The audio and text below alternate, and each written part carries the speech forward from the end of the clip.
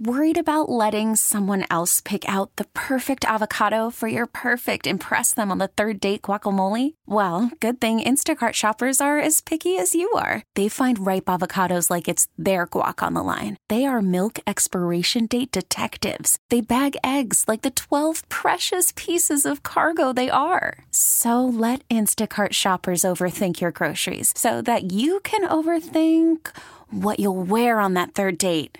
Download the Instacart app to get free delivery on your first 3 orders while supplies last. Minimum $10 per order. Additional terms apply. Good morning, and the conversation begins here on 94 WIPL Sports Radio. My name's Peter Solomon, and a beautiful WIP day it promises to be. It's going to be hot. It's going to be hot most of the week. So hopefully you're somewhere nice and cool, enjoying conversation here with us on 94 WIP. When we come back in just a bit, couple of things. First of all, I want to take note of the passing of Batman Adam West, 88 years old. He died of leukemia this past Friday. He will be missed. Long before there was Michael Keaton, Val Kilmer, George Clooney, and all the rest, there was Adam West. It was a piece of my childhood and probably was a piece of yours as well. And when we come back, we're going to take note of the 14th anniversary of Mothers in Charge. Mothers in Charge, an organization working to prevent somebody's child, whether they're 6 or 60, somebody's child from being murdered, the victim of violence. All this and more when we come back here on 94 WIP. My name's Peter Solomon. More good conversation in just a bit. And we're back. It's Conversation. My name's Peter Solomon. And my first guest this morning for conversation, Dorothy Johnson Speight, founder, director, Mothers in Charge. Good morning, Dorothy Speight. Good morning, Peter. Well, pleasure to have you. And it's a pleasure to take note of the fact that it's the 14th anniversary of Mothers in Charge. And while it's an amazing accomplishment, you're probably the head of the only nonprofit organization I know of who can't wait to close up business. That's true. That is so true. Unfortunately, it doesn't look like that's going to happen anytime soon, but that's the goal and that's the mission. We hope to one day not have to exist because of families who are losing loved ones to violence. It will be so nice when you can sell the furniture, but that's another discussion. All right, Dorothy, what is Mothers in Charge for folks who don't know? Mothers in Charge is a grassroots community-based organization that I started 14 years ago after the death of my son, Khalik Jabbar Johnson, who was shot to death over a parking space. So it's a group of mothers, grandmothers, aunts, and sisters, most of whom have lost a son, daughter, or loved one to violence. Not everyone that's a member has lost someone. Some people are really just supporting the mission and are still a part of the organization that helps to make things happen with the work that we do. And what is it you folks do? Well, I mean, I think initially our goal was to support families who have been affected by violence, to help them through the grief process and things like that. But as the organization grew, we realized that we wanted to be a part of the solution. So there are many different types of programs that we do, everything from working with children that are at risk, anger management, community-based programs and workshops and things that we do, teaching alternatives to violence. But most recently, I guess in the last 7-8 years or more, we have done a lot of work with folks who are incarcerated, realizing that oftentimes some of the children that we're losing are children of parents that are incarcerated. So many years ago, I guess about 8 or 9 years ago, we got a letter from a woman whose son was murdered while she was incarcerated. We went there and started doing work with women at Riverside Correctional Facility, and a little bit later started working with the juveniles that were up on State Road. Everything from mentoring the juveniles to teaching women better parenting skills and things like that. So we've kind of come full circle in terms of looking at the issue of violence, in terms of supporting families, and now trying to really find ways that we can help address the issue. Well, there's that old thing, children learn what they live, and in this case, children who live with violence grow up to be violent, don't they? Absolutely, absolutely. We're definitely products of our environment. All right. How did it happen for you, Dorothy? How did you lose your son? There was an argument. Khalik had moved in with his brother on American Street. I always say that's strange that he had to die on American Street. There was an argument about the parking space. Actually, a friend of colleagues, and colleague kind of stepped in to break up the argument. And a day or so later, 2 days later, the person who he had argued with about the parking space, I understand, got very enraged and was drinking and, all of that on drugs or whatever. And colleague parked in the back of the house and walked around to the front of the house, and he came out of his house and shot him 7 times. Wow. That's a horrible, horrible, every parent's nightmare story. Absolutely. It's a nightmare that you never, ever wake up from. How did you keep from screaming or going crazy yourself? I think I did. Initially, I did go crazy and didn't want to live. I mean, as you said, it's the worst thing in the world to have to bury a child, and especially when someone's made a conscious decision to take that person's life. So initially, I didn't think I would survive colleague's death. But Mothers in Charge has kind of been that vehicle to help me get through, to help me channel my pain and my anger, my tears, and everything that I felt. Initially, it was a way that I guess I had a purpose to get up. I was with other folks, other mothers and grandmothers who understood. We were all kind of in the same club, a club that no one wanted to be a part of, and we supported each other. And I think that was really the way that I and others were able to survive, that we had each other. What a wonderful thing to do with your rage. A lesser person might have gone and gotten a gun and done something to the man who shot your son. To be honest with you, Peter, I thought about that. I really did. What happened to the man who shot your son? He was convicted. He was found guilty. Actually, he had committed a murder prior to my son's murder. So 19-year-old Justin Donnelly was murdered by him in July, and 5 months later he murdered my son. So when I saw the mother of Justin on TV asking for help for someone to come forward with information, I felt a connection with her, and I went to where I saw her standing on that commercial, and we sat down and talked, and we found out that the same person, and he was still at large, who murdered her son in July, also murdered colleague. And so we eventually, he was charged with both murders, and he was sentenced to 2 life sentences in prison, and that's where he is. That's where he will remain, I guess, until they carry him out in a body bag. So that's where he is. We went through the trials together. We've been kind of joined at the hip. Ruth Donnelly's a white woman that lived in the Albany section of Philadelphia, who I probably would have never have known or never had the opportunity and the pleasure of meeting under horrible circumstances, but her and I have become the best of friends, and she's a part of Mothers in Charge and still remains a part of Mothers in Charge years after the death of our children. So, and she's, part of the founding of the organization, along with other mothers who had lost children. How did this man manage to be on the street to commit a second murder? That's a good question. I guess it's the flaws in the criminal justice system. He was never arrested.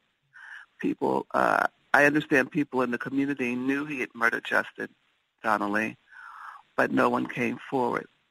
Ruth always says if maybe someone had came forward when Justin was murdered, maybe colleague would still be alive. But, that no snitching thing was a real strong piece in the communities, more so than I think it is now. Maybe it still does exist on some level. According to the Philadelphia police, it still exists strongly because that's why they aren't able to solve a lot of murders, because people just don't come forward with the information when they know someone has been murdered, and people continue to live and walk in their communities not being held accountable for what they do. So I think that's one of the reasons we continue to see what we see in many parts of North Philadelphia, Southwest, all over Philadelphia. Do you think, though, no snitching is a question of honor in a community or fear in a community? I think it's both, Peter. I think it's both. Gosh. What pays the bills for Mothers in Charge? We do a lot of fundraising. We do a lot of all kinds of bake sales and things initially, but we do have support from grants.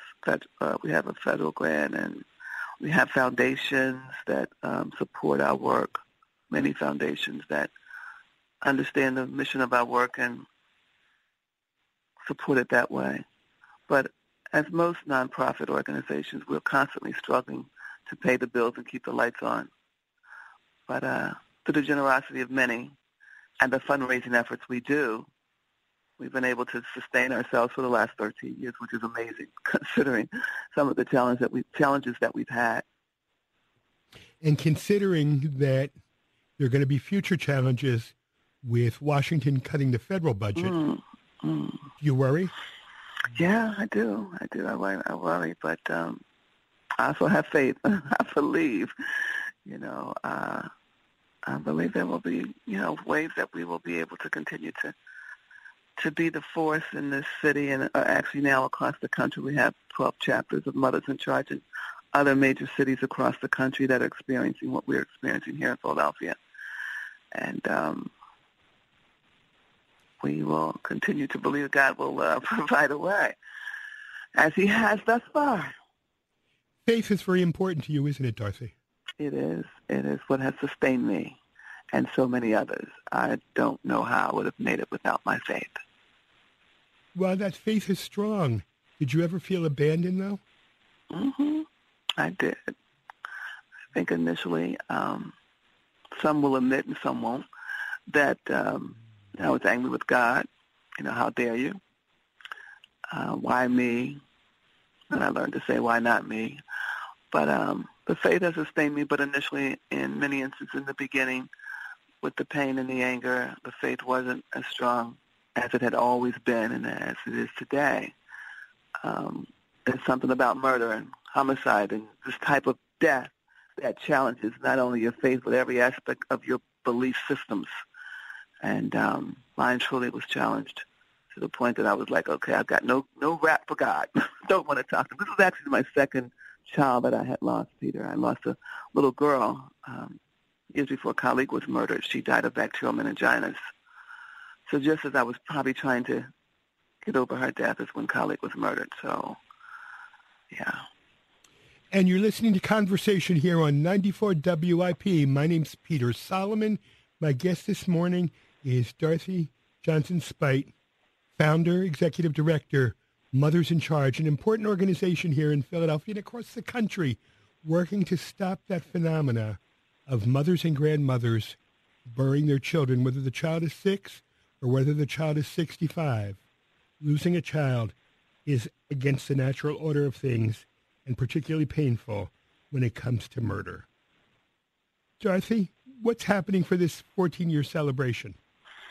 Oh, we're going to have a ball. This is an annual fundraiser. The 14th anniversary will be held at the World Cafe Live. A little different this year. Normally we've had award dinners and sit-down dinners, but this year we're calling it Fun, Food, and Party with a Purpose. So we're going to have a VIP reception with dinner and all of that, but we're going to also have a concert and a DJ playing spinning music and a fashion show. Some of the mothers will walk with the pictures of their children, a fashion show with fashions provided by Macy's.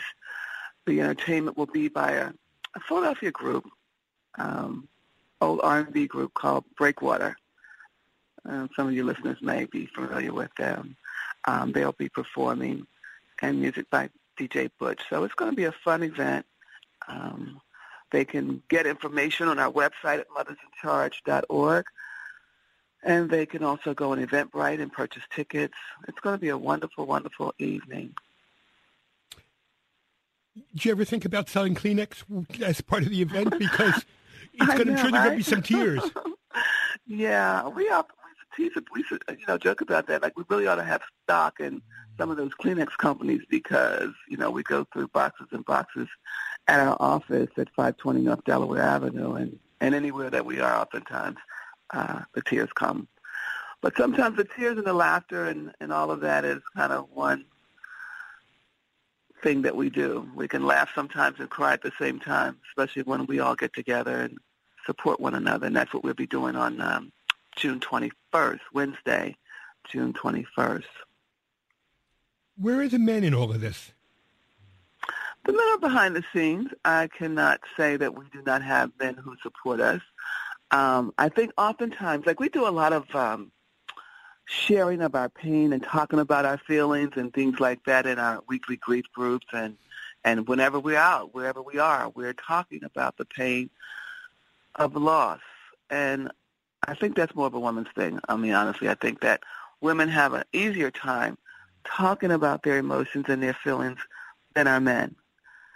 So we've had times when we tried to bring men together for support group meetings and things like that, but usually those gatherings end up they're talking about sports and things like that and not the pain, and that's okay because I think society says that men shouldn't share their pain and shouldn't talk about it, shouldn't even, discuss pain in those kinds of environments. And unfortunately, that's sad because men feel the same kind of hurt and pain we do, especially when they've lost a child. But society says they shouldn't cry, and men start hearing that at a very early age, 5, 6, 7 years, and you fall down and you skin your knee. Get up, boy, don't cry. So I think that society in some ways have set men up in ways that oftentimes doesn't allow them to grieve the way that is healthy. Unhealthy grieving sometimes comes about with drinking or overworking and things like that because of the way, I guess, society has said they should grieve a loss. But they're there. They're behind the scenes. They help sell tickets. They help us with different things that we need, strong arms for, strong hearts. But, we have men who are supporting us as well. And maybe that's an explanation why men die before women. Yeah. Certainly a tragic thing. If you could sit down with President Trump right now, what would you do or what would you say to help him understand what you do and what has to change? Well, I think you have to sit and talk with someone about changes and the things that, you just mentioned, with one who has an open heart to listen. So that's the tragedy, I think, oftentimes that people that don't understand this journey or this walk or the environments that we sometimes find ourselves in are not interested because it doesn't affect them, or they don't understand it because they haven't taken the time to be open to hear it. I mean, I think I would start off with as I do with anyone, talking about, if I'm talking particularly about mothers in charge, talk about the pain and the grief and the loss of having to bury a child. So anyone who's male or female, who has been a part of giving birth, to become a mom or a dad, understands the love of a child, even if they don't understand the pain of the loss. So maybe I would start off by talking about that pain to see if we could kind of come together on a common ground with the love of a son or daughter and try to share what that pain is like when that son or daughter is no longer a part of your life because someone has taken their life. And while it's hard to imagine, it's even hard sometimes for me to put into words that kind of pain because it's a pain that's almost, there's no words to describe. I think maybe I would start there to get him to understand the things that need to happen in communities across this country where we see so much violence. Okay, and when we come back after these messages with Dorothy Johnson Speight, we're going to ask Dorothy what she sees needing to change. A real specific list, if possible, Dorothy. And we're talking with Dorothy Johnson Speight, founder, executive director, Mothers in Charge. It's a national movement of women who have buried their children no matter what the child's age. My name's Peter Solomon. It's Conversation, the WIP time, 622. And we're back. It's Conversation. My guest this morning, Dorothy Johnson Speight, founder, executive director of a national movement, Mothers in Charge. My name's Peter Solomon. Okay, Dorothy, what needs to change? Well, that's a great question, Peter. So much needs to change. I guess, first of all, the hearts and minds of many need to change. And one of the things that we're doing to help that happen is that we are now looking and promoting and talking about homicide as a public health epidemic, a health crisis. It's the leading cause of death among African-American males, I should say men of color, between the ages of 14 and 34. And so we are having conversations now everywhere we go, and every person that we can get to listen, so that their minds and hearts can change, that it's truly an epidemic, that we are losing so many young people across this country to violence, and especially gun violence. So we're having conversations with elected officials, with the medical folks in the medical field, because we believe that if you see this as a health crisis or a health epidemic, it will be treated that way. So if you think about different times, in our society that we've had health epidemics, whether if you're old enough to remember polio, which I'm almost there, or whether you're looking at Zika and different, health crises that we've had, most recently, there's federal dollars that come in to find ways to cure it. Like, how do you cure, I keep thinking about, I see these men in these hazmat suits, with the, when there's an epidemic, going in to find ways to do research and fund programs to address it, find ways to research it, to get rid of it. And I think that's what needs to happen with homicide. The same federal dollars that go into countries or go into cities and states across the country should be dollars that we see from the federal government to help support programs that are making a difference in the lives of young people. Ways to improve educational programs so that we have better outcomes for our children academically and educationally. Poverty. All these things contribute. It's not just the guns. It's the systems that operate and need to be different. Whether it's a criminal justice system, educational system, poverty, health, all those things need to be different for communities and families, so that violence is not the answer to anger and things like that. We just need an overhaul of our thinking and our minds and programs to support, change. Do you think the criminal justice system takes it seriously? Oh, God, that's such a question. I mean, I think that they may take it seriously, but maybe not. Maybe they don't take it serious in a way that they should. Oftentimes, I believe that folks who are caught up in the criminal justice systems are oftentimes victims or have been victims and didn't get what they needed. And so as a result, they become part of the problem. So we've got to find new ways that we even look at that. Like, what do we do? Trauma is a big issue in so many communities. And trauma sometimes, and the pain of trauma, causes other situations to occur. We find ourselves, when we look at people who've committed crime, like, what's wrong with them? We need to start asking what happened to them. And we need to start addressing it from that perspective.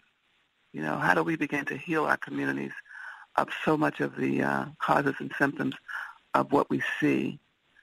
And I think, that's a stretch. Believe me, Peter, I know it's a stretch to get people to think differently and operate differently, but that's what it's going to take before we really see the change that we really need to see, in cities and families and communities across this country. Well, certainly we have to ask, what led somebody to commit an act so barbaric as a murder? Because children, little babies, are born good. That's right. They're not born with guns in their hands. No. And we got to wonder what happens to them, that they become twisted. And what do we do to undo that, to untwist them, and if you want to put it that way? What kind of supports and things do they need so that we don't pay the price, so that we don't pay the price. Ruth and I paid, and many other mothers, in our organization across the country, pay the price for that, what's wrong with them, or, what happened to them, phenomenon. We got to look at how do we repair and heal so that we don't continue to pay the price for the loss when lives are taken because people are hurting and they have somehow been traumatized to the point that they don't know anything else to do but pick up a gun because of whatever it is that they're experiencing. And it's not only just guns, it's knives, automobiles, and everything else. It's a mindset, yes. I mean, when you're a city councilman and you're not safe going home, as poor Councilman O was. Yes. Now, clearly something was wrong there with that gentleman. I think the councilman probably discovered that from the initial contact. There was something going on there. Mm-hmm. You know, but yet this person was allowed to be able to walk the street, and fortunately, and you know, he was only stabbed. He could have been murdered. He could have been killed. Came awful close, from what I understand. Yes, and what people need to understand that no one is safe until we're all safe. That's right. It's only a question of location, who gets shot and who doesn't. All right, Dorothy, let's do the $64,000 question. Gun control. What do you think about gun control? I prefer the term sensible gun laws. I think that people who are responsible gun owners have every right to own a gun. Not trying to control that. You know, I think what we're looking at is the fact that so many people have guns, and in most cases illegally, who shouldn't have them. They have mental health issues. They have anger issues, like the person who killed our children. They have criminal backgrounds, like the person who killed colleague and Justin. So it's not so much gun control as it is sensible gun laws that will help to keep us safe. And I think that's what we really want to see. Laws that are on the books that actually people are being held accountable for to keep us safe.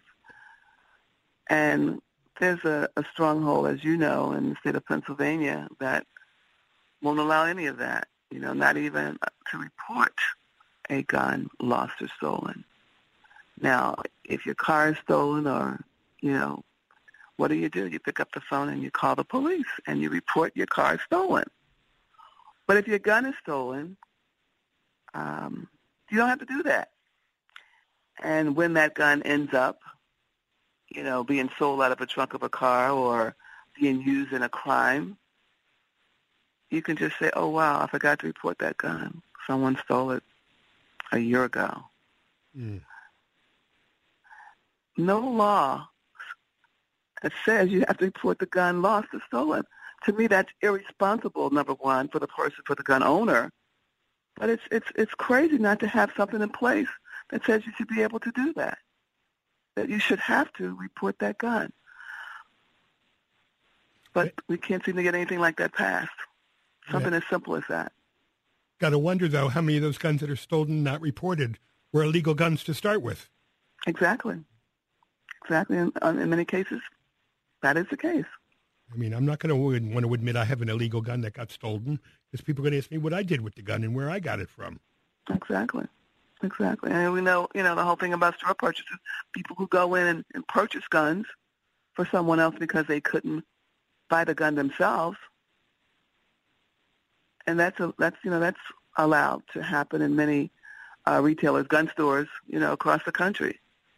Someone will go in with someone who can't purchase a gun, and they'll buy it and turn it over. You got to wonder how many of those gun store owners know what's going on and look the other way. Yeah. Well, I guess they're responsible. They're responsible to be in business to make money, and unfortunately, the way they do that oftentimes is causing blood to run in our streets like a river because of their looking the other way.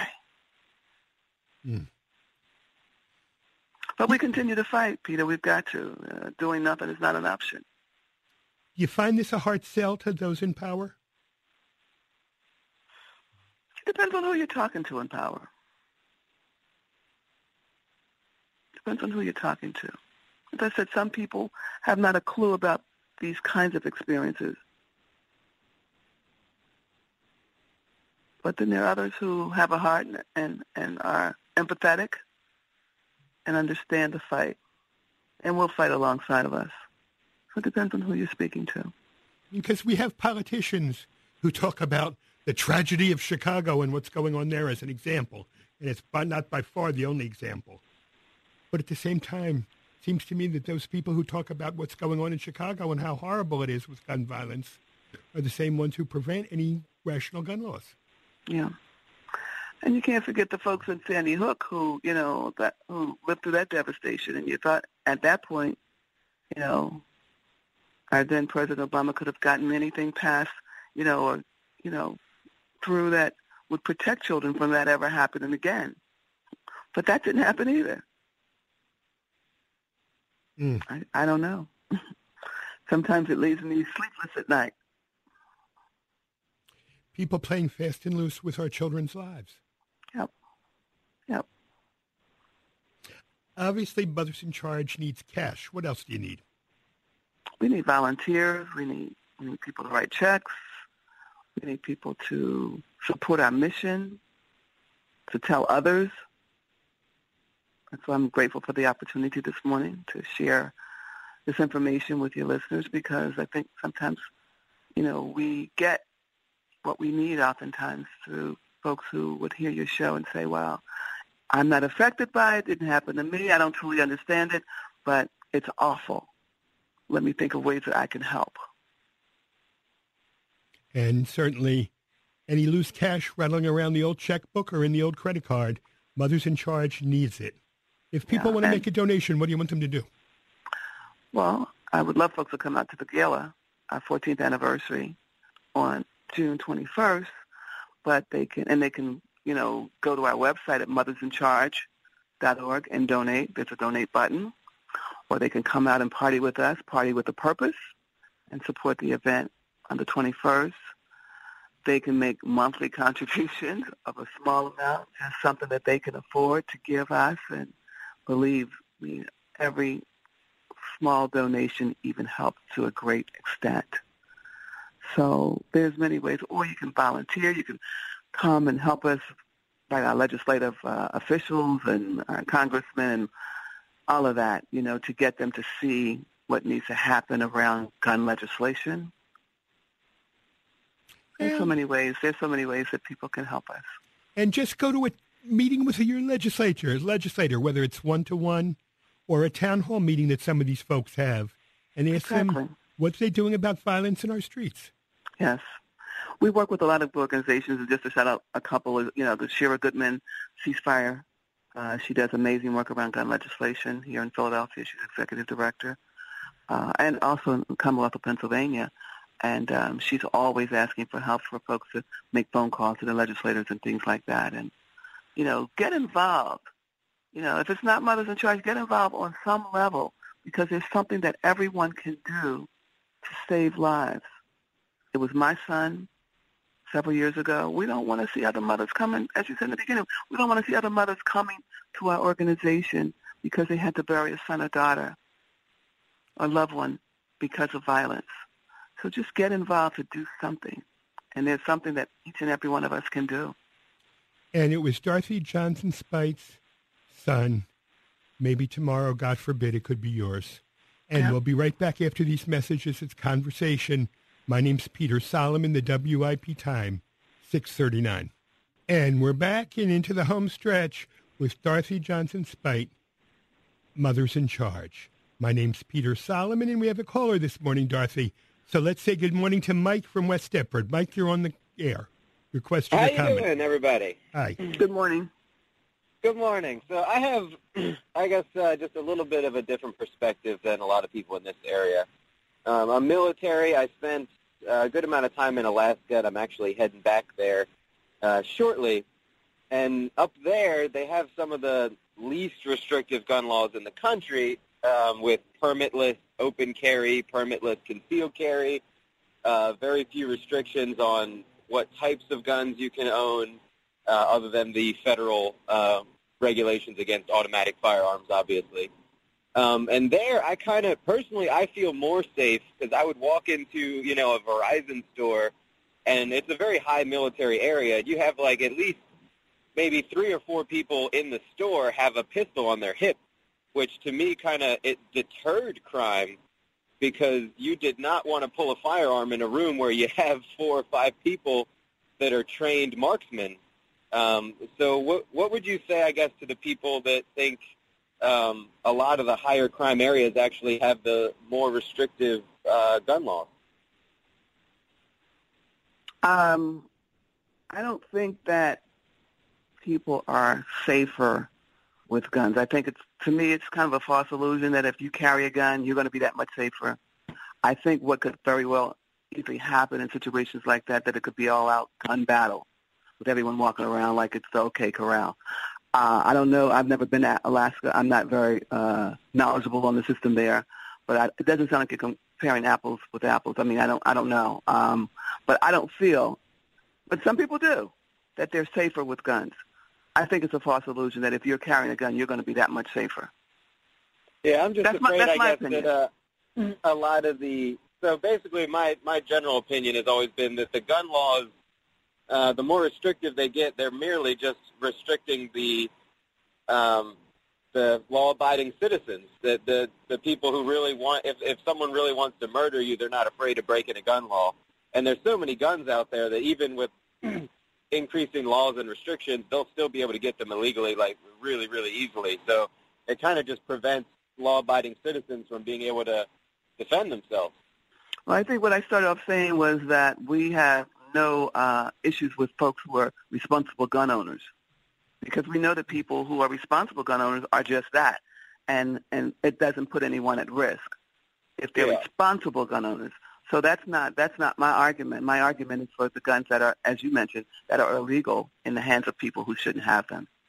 Yeah, and that I definitely agree with, because I feel like our justice system does a very bad job of getting severe sentences for those who are found with illegal firearms, or people who are felons that are not allowed to own a firearm are found with them. I feel like they need to increase their sentences for individuals like those and just get them off the streets. And I imagine there are many that agree with you on that. Yes, sir. Thank you. All right, thanks for your time. Have a good morning. Thank you, Mike. And you're listening to Conversation. My name's Peter Solomon. It's 94 WIPL Sports Radio. My guest this morning is Dorothy Johnson Speight, founder, executive director of a national movement, Mothers in Charge, working to prevent violence against somebody's child. Be a part of the discussion. Give us a call from the Xfinity voice line. It's 1-888-729-9494, 1-888-729-9494. And on your Verizon cell phone, it's pound 9494. Give us a call. All right. And, Peter, another thing that we haven't talked about this morning is suicide. There are so many lives that are taken by young people with guns. If we're talking about guns, it's suicide. And that doesn't get the conversation that it deserves as well. There's so many young people and older people as well who, when they find themselves in certain situations and scenarios where they see no way out or see, no light at the end of that tunnel, that they've used guns to take their own lives. And that's a concern as well. And that's something that, needs to be discussed as well with the unlawful use. And oftentimes, as you said, people who actually own guns but are not responsible gun owners, who those guns oftentimes fall into the hands of folks who are depressed or who have, mental health challenges that would use a gun to even take their own life. Or the phenomena of suicide by police officer, suicide by cop. Yes. Another example. Because of the stress and mental health issues that don't get addressed. And there's another one, too, that concerns me, Dorothy. A responsible gun owner whose young child, a toddler very often, finds a gun, plays with it, and hurts another child or hurts himself. Yeah. We've seen many cases of that in Philadelphia, where guns are, either out where a kid can get their hands, they're not in a lockbox, or anything like that, and we with a gun lock, and we ask, and we've given away with Sheriff Williams and President Councilman Clark, who has had campaigns where we were actually in different locations throughout the city of Philadelphia, giving out gun locks so that kind of thing doesn't happen. And that's the worst when you hear of a child who's 2 or 3 years old and 4 or 5 or younger, whatever, to be able to have access just by the mere fact that someone was irresponsible enough to leave it on a dresser or on a nightstand, and they take their life or the life of their their sibling or something like that. That's so painful. And we have another caller, Dorothy Johnson Spite. We have Nick from North Philadelphia. Nick, your question or comment, please. Yeah, I applaud her very much with the effort that she's doing.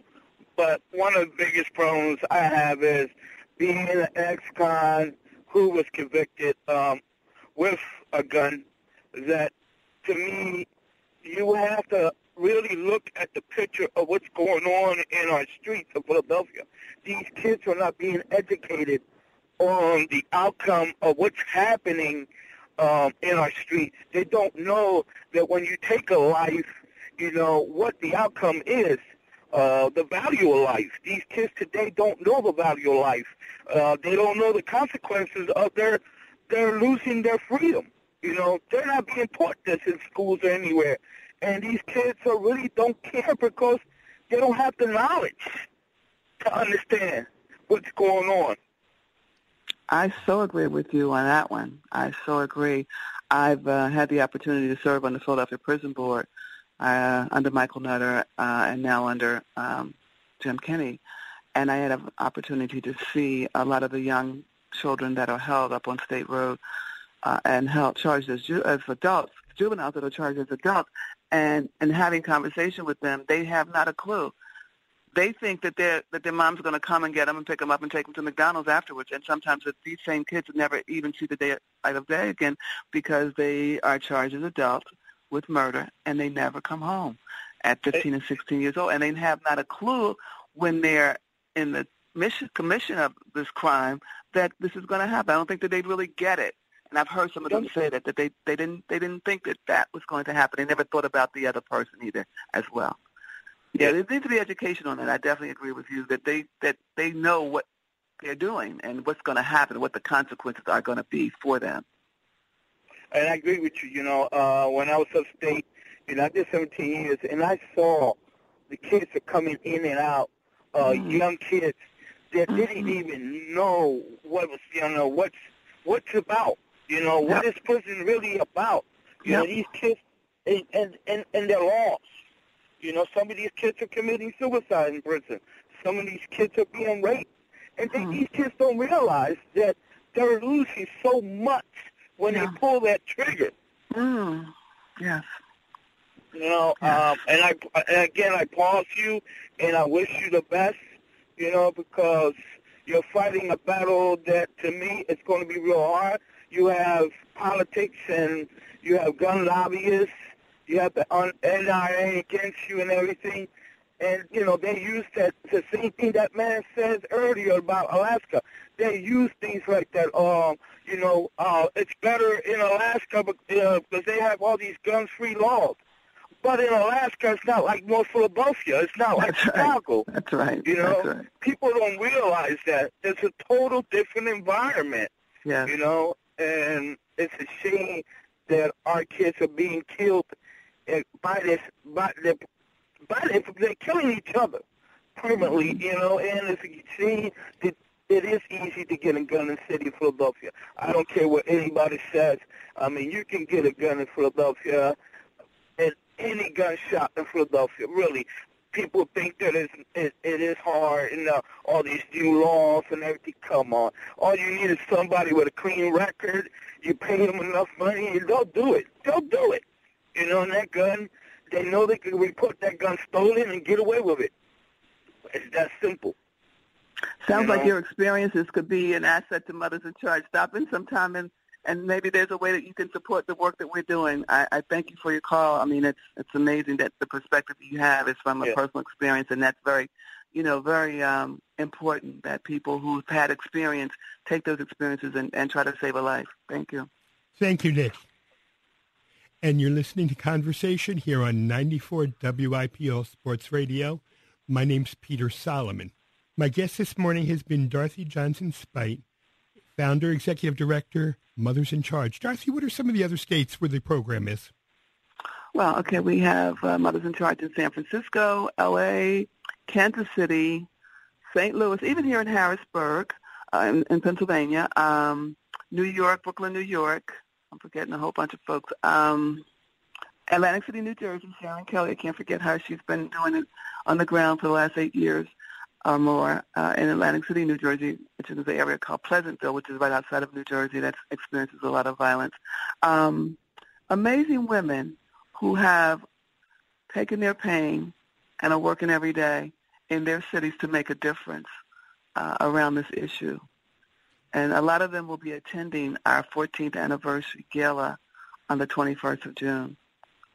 And a lot of people are going to be dressed to the nines, as they say, to party with a purpose. That's right. That's right. And I'm sure Darcy wants to remind men out there, too. This is your issue as well. Absolutely. And we welcome any male from the age of 14 years old, because even sometimes our young people have to be ambassadors for peace. You know, they have to get the messages out to their peers. So there's something that each and every one of us can do to make a difference. And don't wait until something happens. Get involved now to make a difference. Just, maybe a few hours a month or something like that could make a world of a difference to many. Okay. Darcy, we have one final caller we're going to try and squeeze in. So let's say good morning to Sean from Lindenwold. Sean, your comment, please. Yes, how you doing, Dorothy and Peter? It's good to I'm glad to be able to talk to you today. I just have a comment and pretty much a question. Earlier, one of the callers, I think the guy from Alaska was talking about how the gun laws were a little lax and how it was less crime there, and he brought it up that there was less crime because the gun laws weren't as powerful. And then the caller after that said that, it's different in Alaska. That's why the gun laws can be less lax, because Alaska is not as violent as Philadelphia. But in Chicago, they have some of the toughest gun laws in the country, and it has the highest gun crime rate in the country, one of the highest gun crime rates with the toughest gun laws. So Chicago is very similar to Philadelphia as far as violence, but gun violence. So how do you respond to that? Because I think that's what the caller from Alaska was trying to get through was, that you have states with tough gun laws that have higher gun crime rates than the ones that have less gun laws. Well, I don't think I communicated that gun laws was a cure-all. I think I talked about education and poverty and just a lack of understanding and a mindset that contributes to the violence. There's so many aspects that contribute to the violence. It's not just the gun laws. If we had gun laws and that was all, that's not the answer for every aspect of the violence that we see in cities across the country. It is the poor educational system. It's the criminal justice system that oftentimes fails. It's the trauma that so many, folks' mental health that people are experiencing, and there's no way for them to go to begin to heal. So there are many things, many, many, many things that contribute to the violence. It's just not the gun laws. Yeah, that's a good answer. Yeah, I agree with that. I totally agree. I just don't think that the gun laws will deter people from getting, will stop gun violence, like you said. Specifically, like the one caller said from Alaska, is that it's very easy for anybody to get a gun. It's easy to get a gun. And what the gun laws do is they prevent law-abiding citizens from having guns, and that way nobody has guns except for the criminals. They're the ones that have the guns. And it's like the guns, people carrying guns is a deterrent. It's like if you go into a store, all the stores have cameras in there. Some of the cameras aren't even hooked up, but they have the visible presence of cameras to deter theft. And that's the same thing with people carrying guns. If law-abiding citizens had guns and were carrying guns, then the criminals will be less likely to do things with in that situation. It's like if you had police officers in schools with guns, or teachers that are trained to use guns in schools, then you would have less gun violence in the schools because it's a deterrent for the criminals to use the guns. All right, thank you, Sean. We got to go. I'm sorry. And Darcy Johnson-Speight, I want to say thank you for your fine, fine work with Mothers in Charge. And I want to tell you, I've been doing this show for over 35 years. And as long as I continue to do the show, Mothers in Charge and you have a friend here at 94 WIP. Thank you, Darcy. Thank you, Peter. Thank you so much. It's my pleasure. Have a great day. You too. And it's been another edition of Conversation here on 94 WIP. Thank you to Titus, the fabulous Titus, for producing our show this morning. And there's nothing left to say, but stay tuned for WIP Sunday, and see you soon. Okay, picture this. It's Friday afternoon when a thought hits you. I can spend another weekend doing the same old whatever, or I can hop into my all-new Hyundai Santa Fe and hit the road. With available H-Track all-wheel drive and 3-row seating, my whole family can head deep into the wild. Conquer the weekend in the all-new Hyundai Santa Fe. Visit HyundaiUSA.com or call 562-314-4603 for more details. Hyundai, there's joy in every journey.